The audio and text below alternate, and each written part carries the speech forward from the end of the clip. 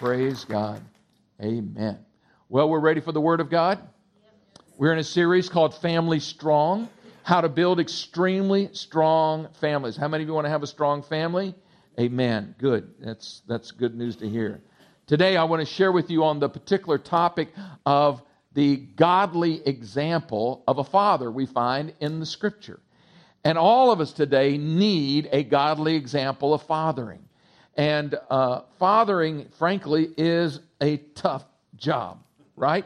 Being a father is one of the toughest jobs on earth. Now, it's easy to parent a child. It's not easy to father a child. Amen? And there are no manuals. There's no college courses to instruct us. Frankly, it involves a lifetime of trial and error, and hopefully other people with great wisdom that are happy to pass along some of those lessons. It's a life that absolutely demands that we look to God and that we receive from Him His wisdom on how to effectively be a father. Now, here's what I'd like for you to do as we prepare to look at a passage of Scripture together that is well known, but I want to tell you how to interpret it with me today. Today I'm going to be speaking about the example of a godly father, and next Sunday, a week from this today, we're going to hear from a mother's perspective. So Denise Parroco is going to teach us about family and parenting and marriage from a woman's perspective, and I can't wait to hear it. So we're looking forward to that as she will wrap up our series next week. Now, Luke chapter 15, all of you are familiar with it because it's commonly referred to as the study of the what? Story of the what? The prodigal son, all right? And most people, when they read this, are focusing on, their whole focus is on what? The son. There's three primary characters in the story. There's two sons, a young son and an eldest son. And then, of course, there is the father. That's pretty much it, other than father servants and a few friends on the outside. But I know that typically we want to focus in on the son. But here's what I want to do. We don't have time to focus on all the characters today. So we just want to hone in and focus on the father in the story. All right? Now, we're going to talk about him as an example of fathering. So the idea is hopefully that those of us that are in the room that are fathers, or those that want to be fathers, or those in a physical, natural sense, will have a lot to learn from. But this message goes beyond that, because there's some of you are thinking, some of you ladies are thinking, oh, well, I can check out for the next 35 minutes. And my encouragement to you is don't do that. Because there are lessons to be learned about God as our Heavenly Father. Amen? So we're going to learn some things from this story that Jesus tells us this parable, and we're going to learn some things that actually relate to our walk with a Heavenly Father. Didn't we just get through singing what? About good Father, right? And He is a good Father, and we'll see that this Father in this story is good as well. So it's going to relate to you in that sense, but on a third level, it's applicable because God today is looking to raise up spiritual mothers and fathers. Spiritual fathers. And there is a cry in people's hearts today to be fathered and mothered in a spiritual sense. And so we want to make sure that we are open to how the Lord might speak to us even about serving and being used by God as spiritual fathers and mothers. And I think some of these principles will apply. So if you turn your Bibles, I'm going to read to you out of the New Living Translation this story. Luke chapter 15, and it begins in verse 11. Luke 15. And I'll begin reading. I'll read the whole story, and then we'll break it down together. It starts in verse 11. Luke 15, beginning in verse 11. To illustrate the point further, Jesus told them this story. A man had two sons. The younger son told his father, I want my share of your estate now, instead of waiting until you die. So his father agreed to divide his wealth between his sons. A few days later, his younger son packed all of his belongings and took a trip to a distant land. By the way, notice he didn't take long at all, did he? I mean, it was like, boom. He had a plan. The moment he got the money, he's off, right?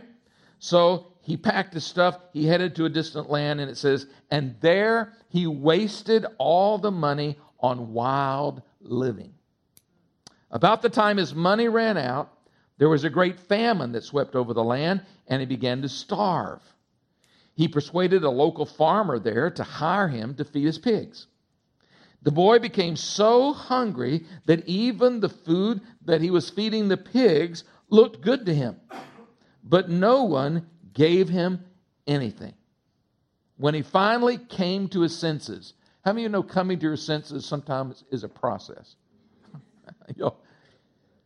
When he finally came to his senses, he said to himself, at home, even the servants or the hired men have enough food to spare. And here, I'm dying of hunger. And he said, I will go home to my father, and I will say, Father, I've sinned against both heaven and you, and I'm no longer worthy of being called your son.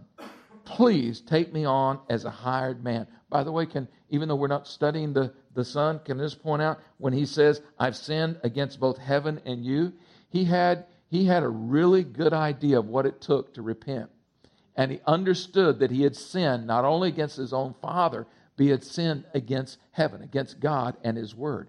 So that's, by the way, when you're getting your life right in some way, first we need to realize how it's offended God, how it's displeased him and disobeyed his word, and then we get things first right with him and then with those on the horizontal plane. Okay? So anyway, he figured it out. And he said, please, this is what I'm going to do. So we read then in verse 20. It says, so he returned home to his father.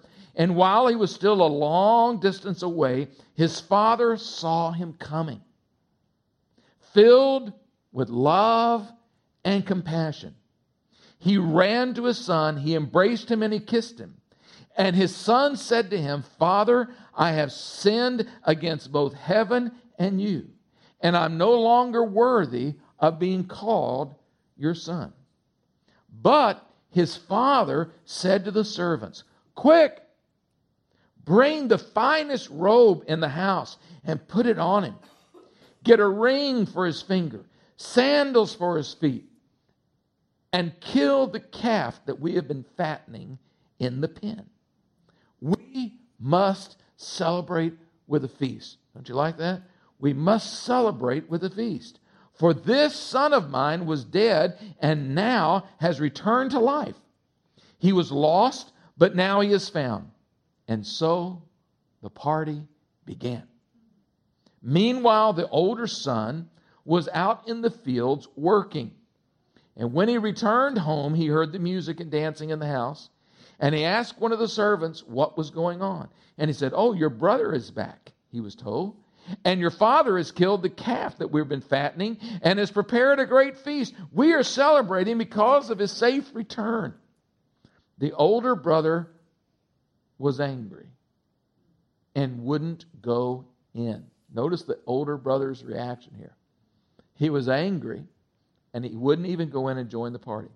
So his father came out and begged him. But he replied, all these years I've worked hard for you and never once refused to do a single thing that you told me to. And in all that time, you never gave me even one young goat for a feast with my friends. Yet when this son of yours, did you notice that impersonal reference? He didn't say, my brother. Did he say? You feel that? You feel an attitude underneath that? Yeah. So he said, when this son of you comes back after squandering your money on prostitutes, you celebrate by killing the finest calf that we have. And his father said to him, look, dear son, you and I are very close, and everything that I have is yours, belongs to you. We had to celebrate this happy day, for your brother was dead and has come back to life. He was lost, but now he is found. So we find this great story in Luke chapter 15.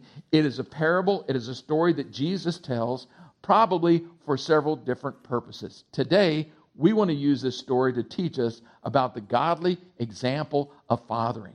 And I want to glean for you 8 specific qualities of a godly father from this story.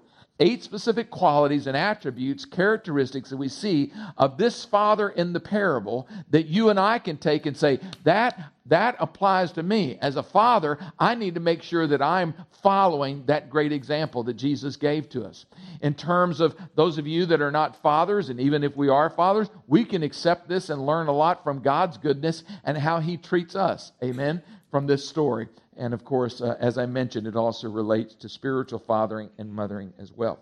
So let's look at some 8 qualities of a godly father, because we desperately in this day need godly fathers. You ready for these? All right, 8 of them. Number one, straightforward and simple. He provided well for his family. This father, it is apparent, had done a great job of applying the work ethic in his own life. He had worked hard, built up a measure of success, and we see obviously he wouldn't have anything to give to his sons. He wouldn't have an inheritance to give to his sons if he hadn't worked hard and provided well for his family. Is that a godly quality or not? Yes, it actually is. Proverbs 19 and verse 14 says, fathers can give their sons an inheritance of houses and wealth, but only the Lord can give an understanding wife. Someone say amen to that, huh? Only the Lord can give an understanding wife. And I'm not going to touch the last phrase there. I'll leave that for Denise next week. But anyway, we'll talk. Only fathers can give their sons an inheritance. Wow. 1 Timothy chapter 5 and verse 8 gives pretty strict guidelines for the church, which, by the way, I find very few churches talk about or implement or execute. Listen to what it says. Anyone that does not provide for their family, for their relatives, for their family members, and especially for their own household, has denied the faith and is worse than an unbeliever. How many of you say, that sounds harsh? And yet we find it's consistent with other passages in the New Testament that tell us if you don't work, you don't eat. No worky, no eating. All right? Biblical principle. Yeah. So we clearly see here that this father understood the work ethic, didn't he? And he had something to divide up among his sons when it was time to give an inheritance. That's a pretty good example.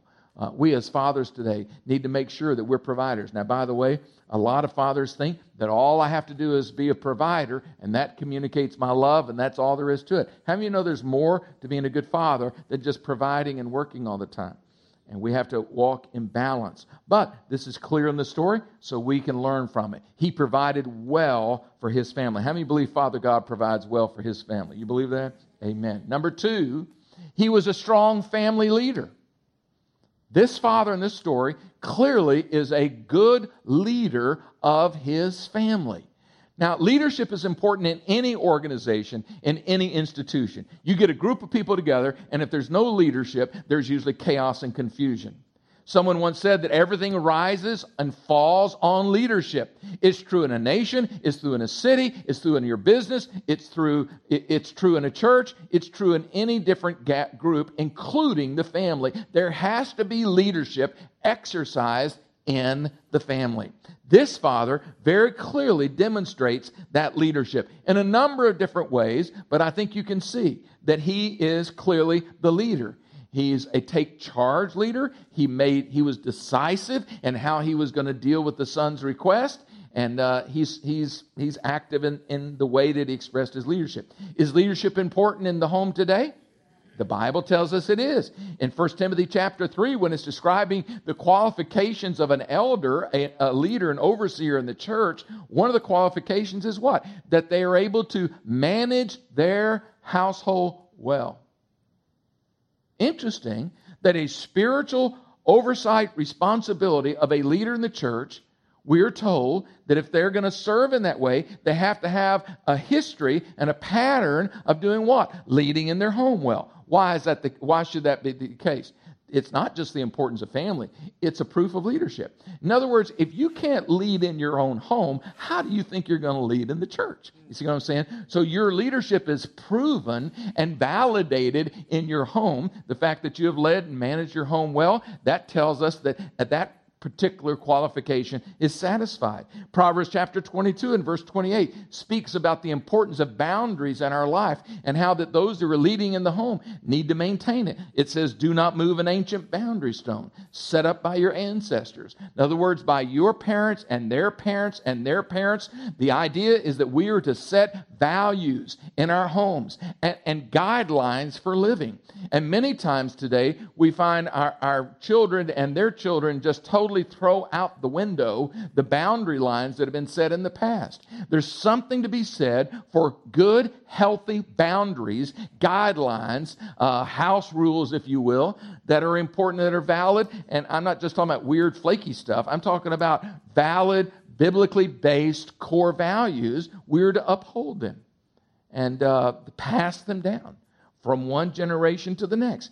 This father, he was a good leader.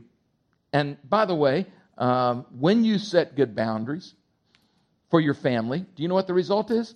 Your children, they may push, but they actually will feel more secure when you have boundaries established that you not only set, but that you maintain.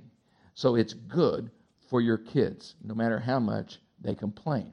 All right, let's look at number 3. He was a strong family leader. Number 3, this is very important. He realized, this father in Luke 15, realized that only God could change his son. Now, how many of you would admit, I have wanted to change my kids from time to time? You admit that? Not many truth tellers here today. But the truth of the matter is that if you have parented at all, you come to some point where you say, man, I wish I could change that. And the truth of the matter is, we can't. Did you notice in the story when the son is released? And by the way, let me see if I can emphasize what a big deal this was. See, today we think, okay, his son gets a certain age, and, that was normal for them just to leave the house. This was not normal in the Bible day. In Bible days, it was normal for what? Families to do what? They simply stay together. All they did is add a room. Add another level. So families and extended families live together generation to generation. Travel around the world a little bit, and you'll see that in many cultures, that's the standard. In America, no. In fact, in America, we don't even take care of the old. We don't even take care of other generations.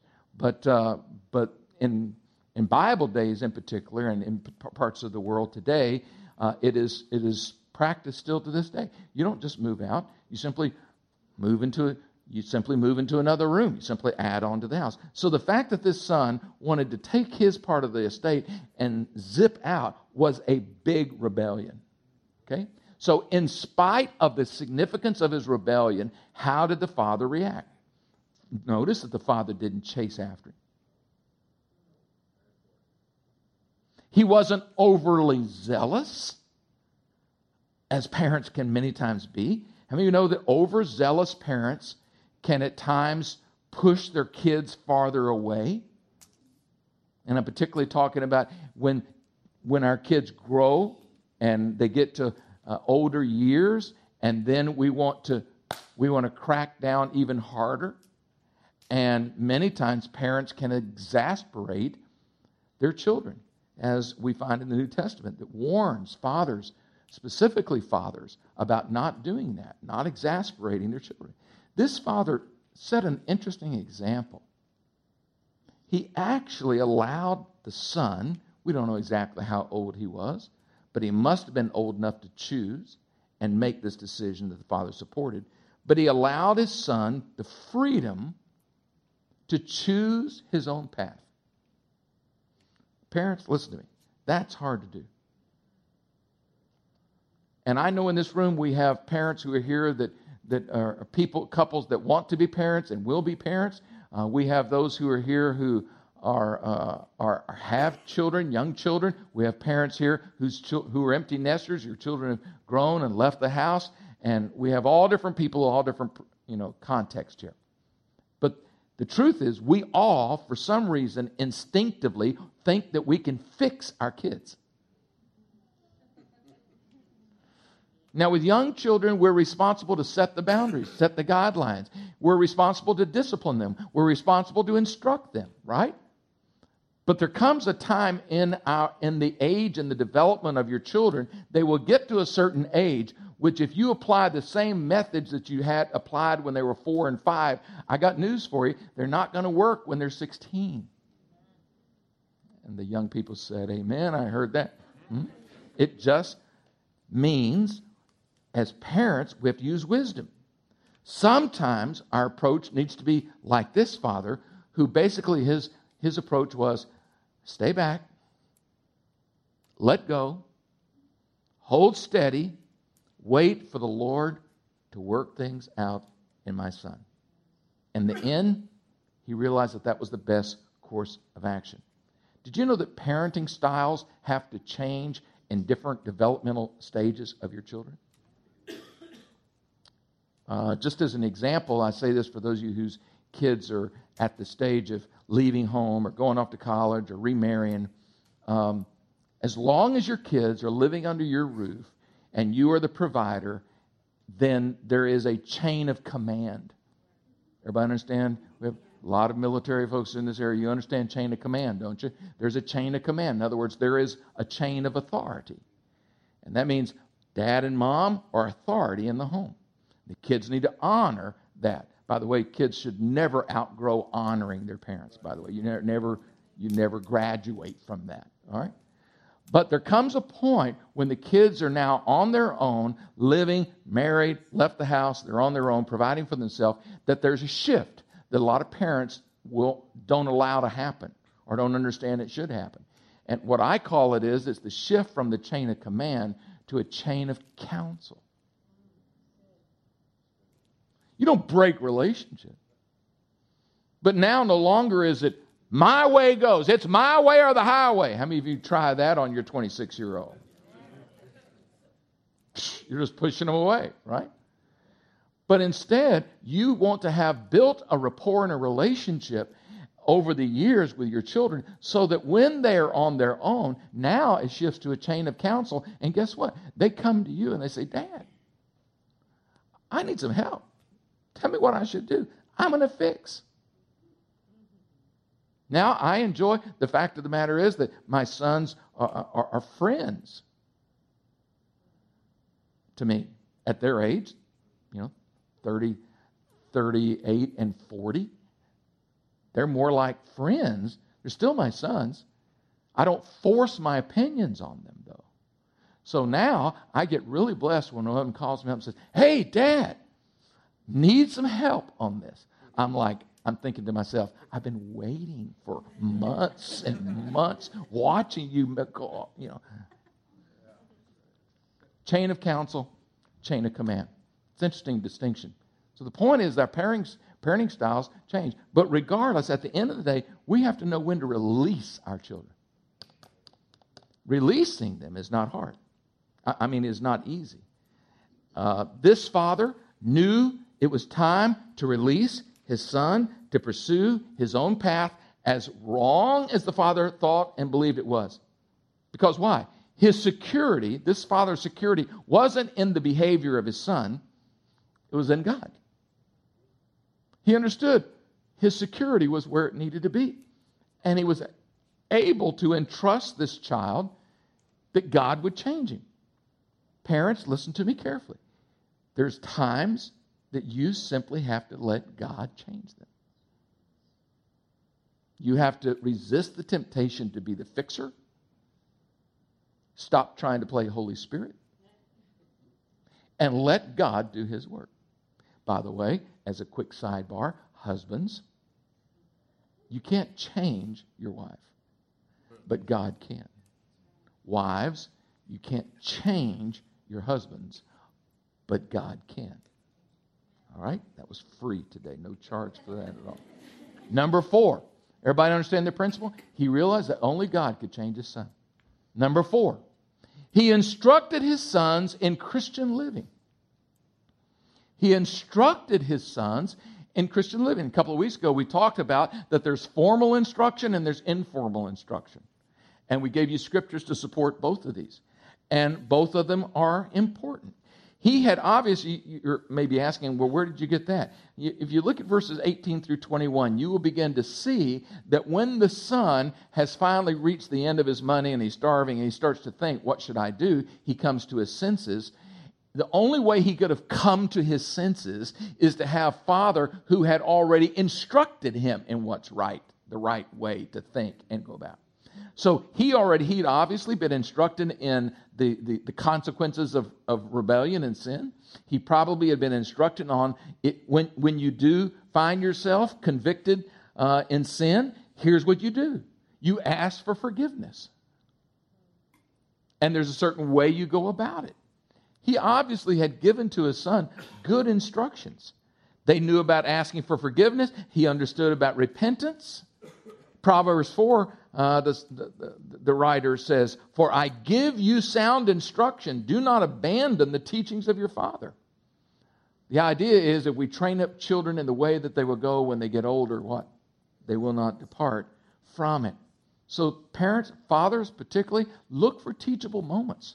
Look, make sure that you're engaged in a formal instruction. You have times where you're teaching the Word and helping to open up the Word, and accepting questions and talking through it with your family. But also look for those teachable moments that's more informal. And God will bless your efforts, I promise. Let's look at the fifth characteristic. This fifth quality of a godly father is he never stopped hoping. I love this view, this picture that this parable paints of you see the father literally at the edge probably of his property, looking down the road, and he's watching for what? To see his son returning. Now, his son didn't leave saying, I'll be back at a certain time. He simply had hope and trust that what? My son will return. He'll figure things out. I'm just thinking that's such an incredible picture of the hope and faith that as fathers and mothers we need to have, particularly when our kids might go wayward. We have to hold on to that kind of a trust that simply says every day we're thinking and looking for the answer. And he was waiting, anticipating his son's return. And he knew, by the way, he knew how to wait patiently. That is not a spiritual gift, all right? Waiting patiently is a challenge. Can anybody agree? Or do y'all do it well? Okay. He didn't know, he didn't, it was just something he learned. His character was such, he knew how to wait in faith. He never gave up hope. Never. In verse 20, we see him looking for the return of his son, saying, perhaps today is the day. Hallelujah. Number 6, he demonstrated unconditional love. This is maybe the pinnacle of these principles. He demonstrated what kind of love? Unconditional love. We don't find in this record anything about stern sermons being delivered to the son. We don't find a heavy-handed lecture, do we? We don't find even when the son repented and returned home. We don't find what many times we're tempted to do when our kids make big mistakes and they realize it and they come back to us. What does our carnality tempt us to say? I told you so. Son, didn't I warn you? I told you so. How many of you have ever gotten good fruit out of that? Huh? Anybody here ever got? No, you won't get good fruit out of I told you so. But here we have the example of a father that is exhibiting unconditional love. No blame, no sternness in that sense, but instead he displayed compassion, love, and overflowing forgiveness. Just overflowing forgiveness to his son. I think we make a big mistake as parents when we connect our approval and our acceptance to their performance. We produce performance-oriented Christians, if they're Christians. But performance orientation is never good. And it really will provide a hurdle that's hard to overcome in their walk with God. Because we know what?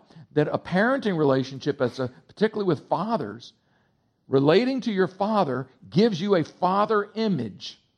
And when you come to an age that all of a sudden you realize there is a God, did you know that you will automatically, because it's burned into your psyche, you will automatically think of God the Father the same way that you did your earthly father?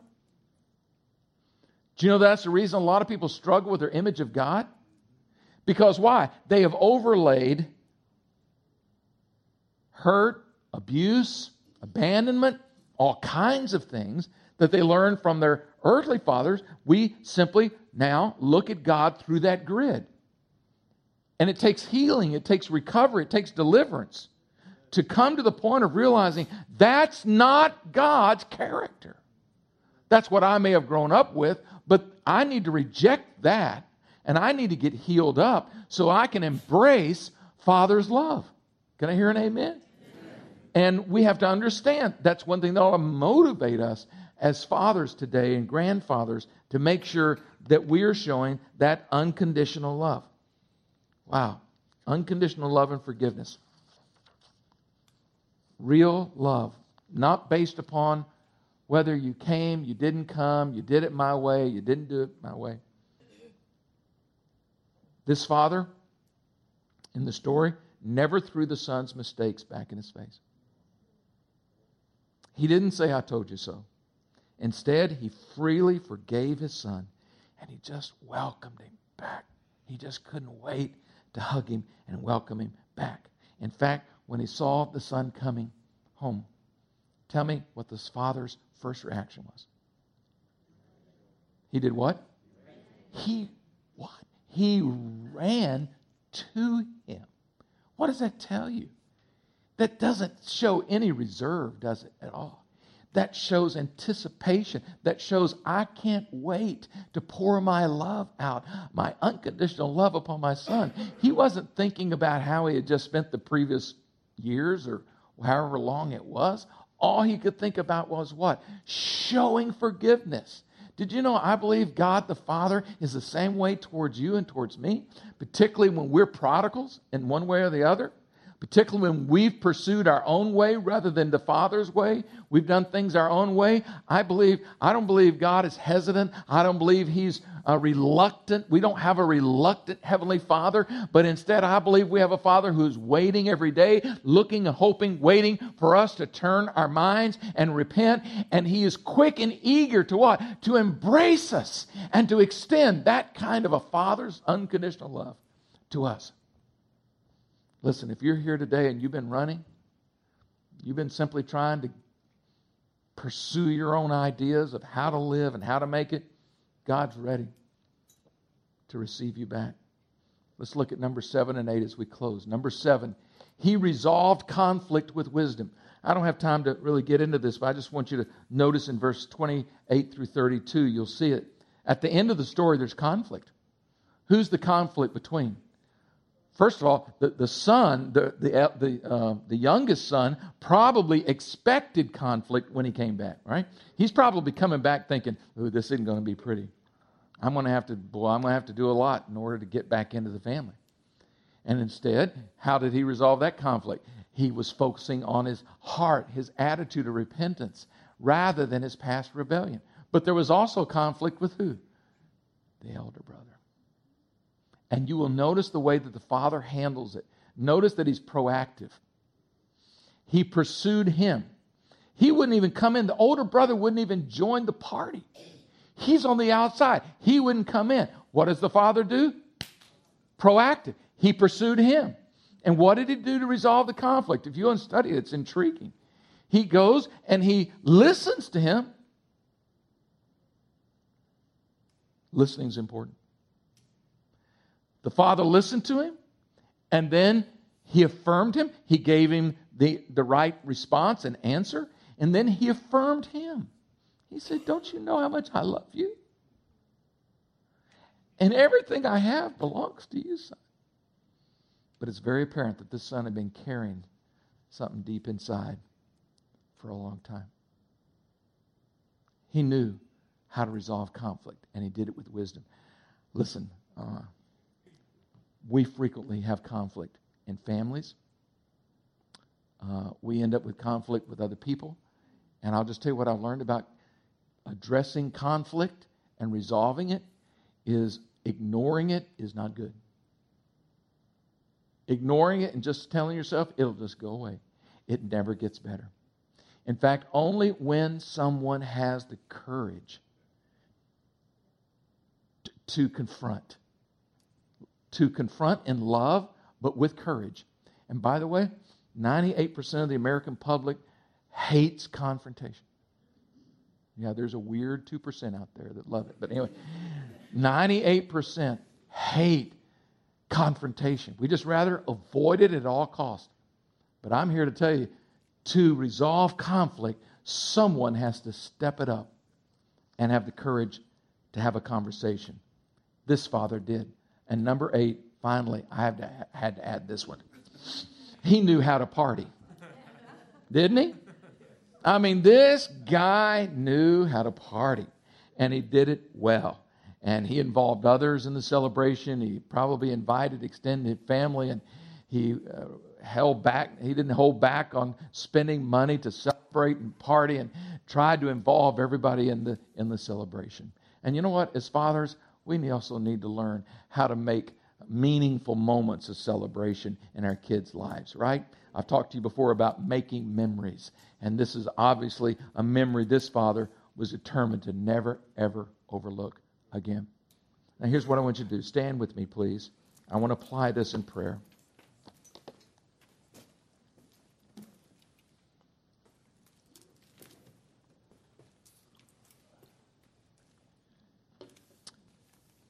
I believe God expects us to respond to His Word. And if you're here this morning and maybe you're a father or a grandfather or a to-be father, and there's something in this example that spoke to you personally, and you need to respond today to God by saying, Father, I need to respond to that as a human, earthly father. Help me to apply that in my life. Would you just raise your hand to God? Put it right back down. God bless you. God bless you, dads.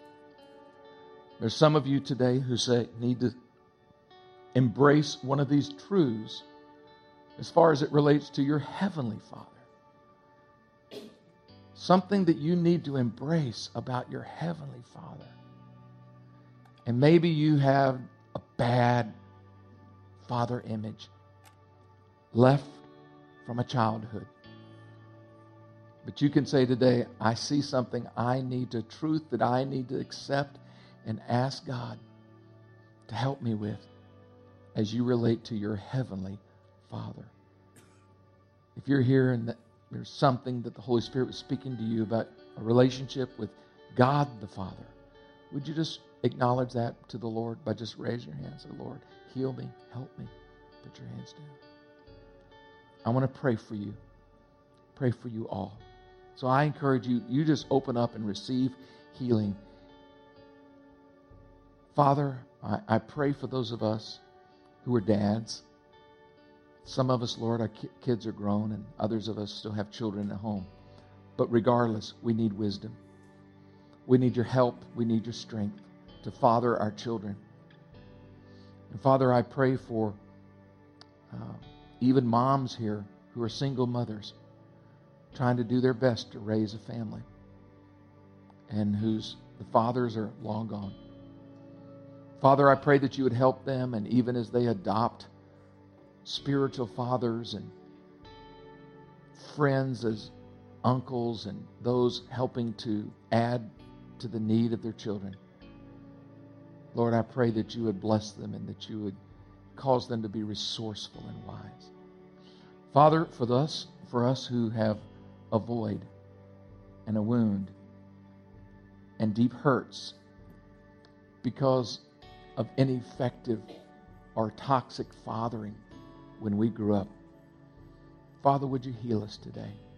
Would you minister life to us? Would you give us hope today? And Lord, that we would receive the fullness of healing that we all need, that we can have a healthy and wholesome walk with you, Heavenly Father. We pray this today in Jesus' name. Amen. Amen. Prayer teams, would you come forward?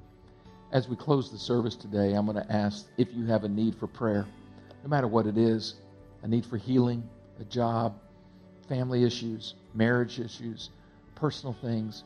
Would you come and allow someone to pray with you today, that the Lord will touch and meet your need through these prayers of faith? All right? So Brent is going to come. He's going to release you with just a declaration of blessing over your life. And as he does, then you'll be dismissed. God bless. Would you look up at me for a moment?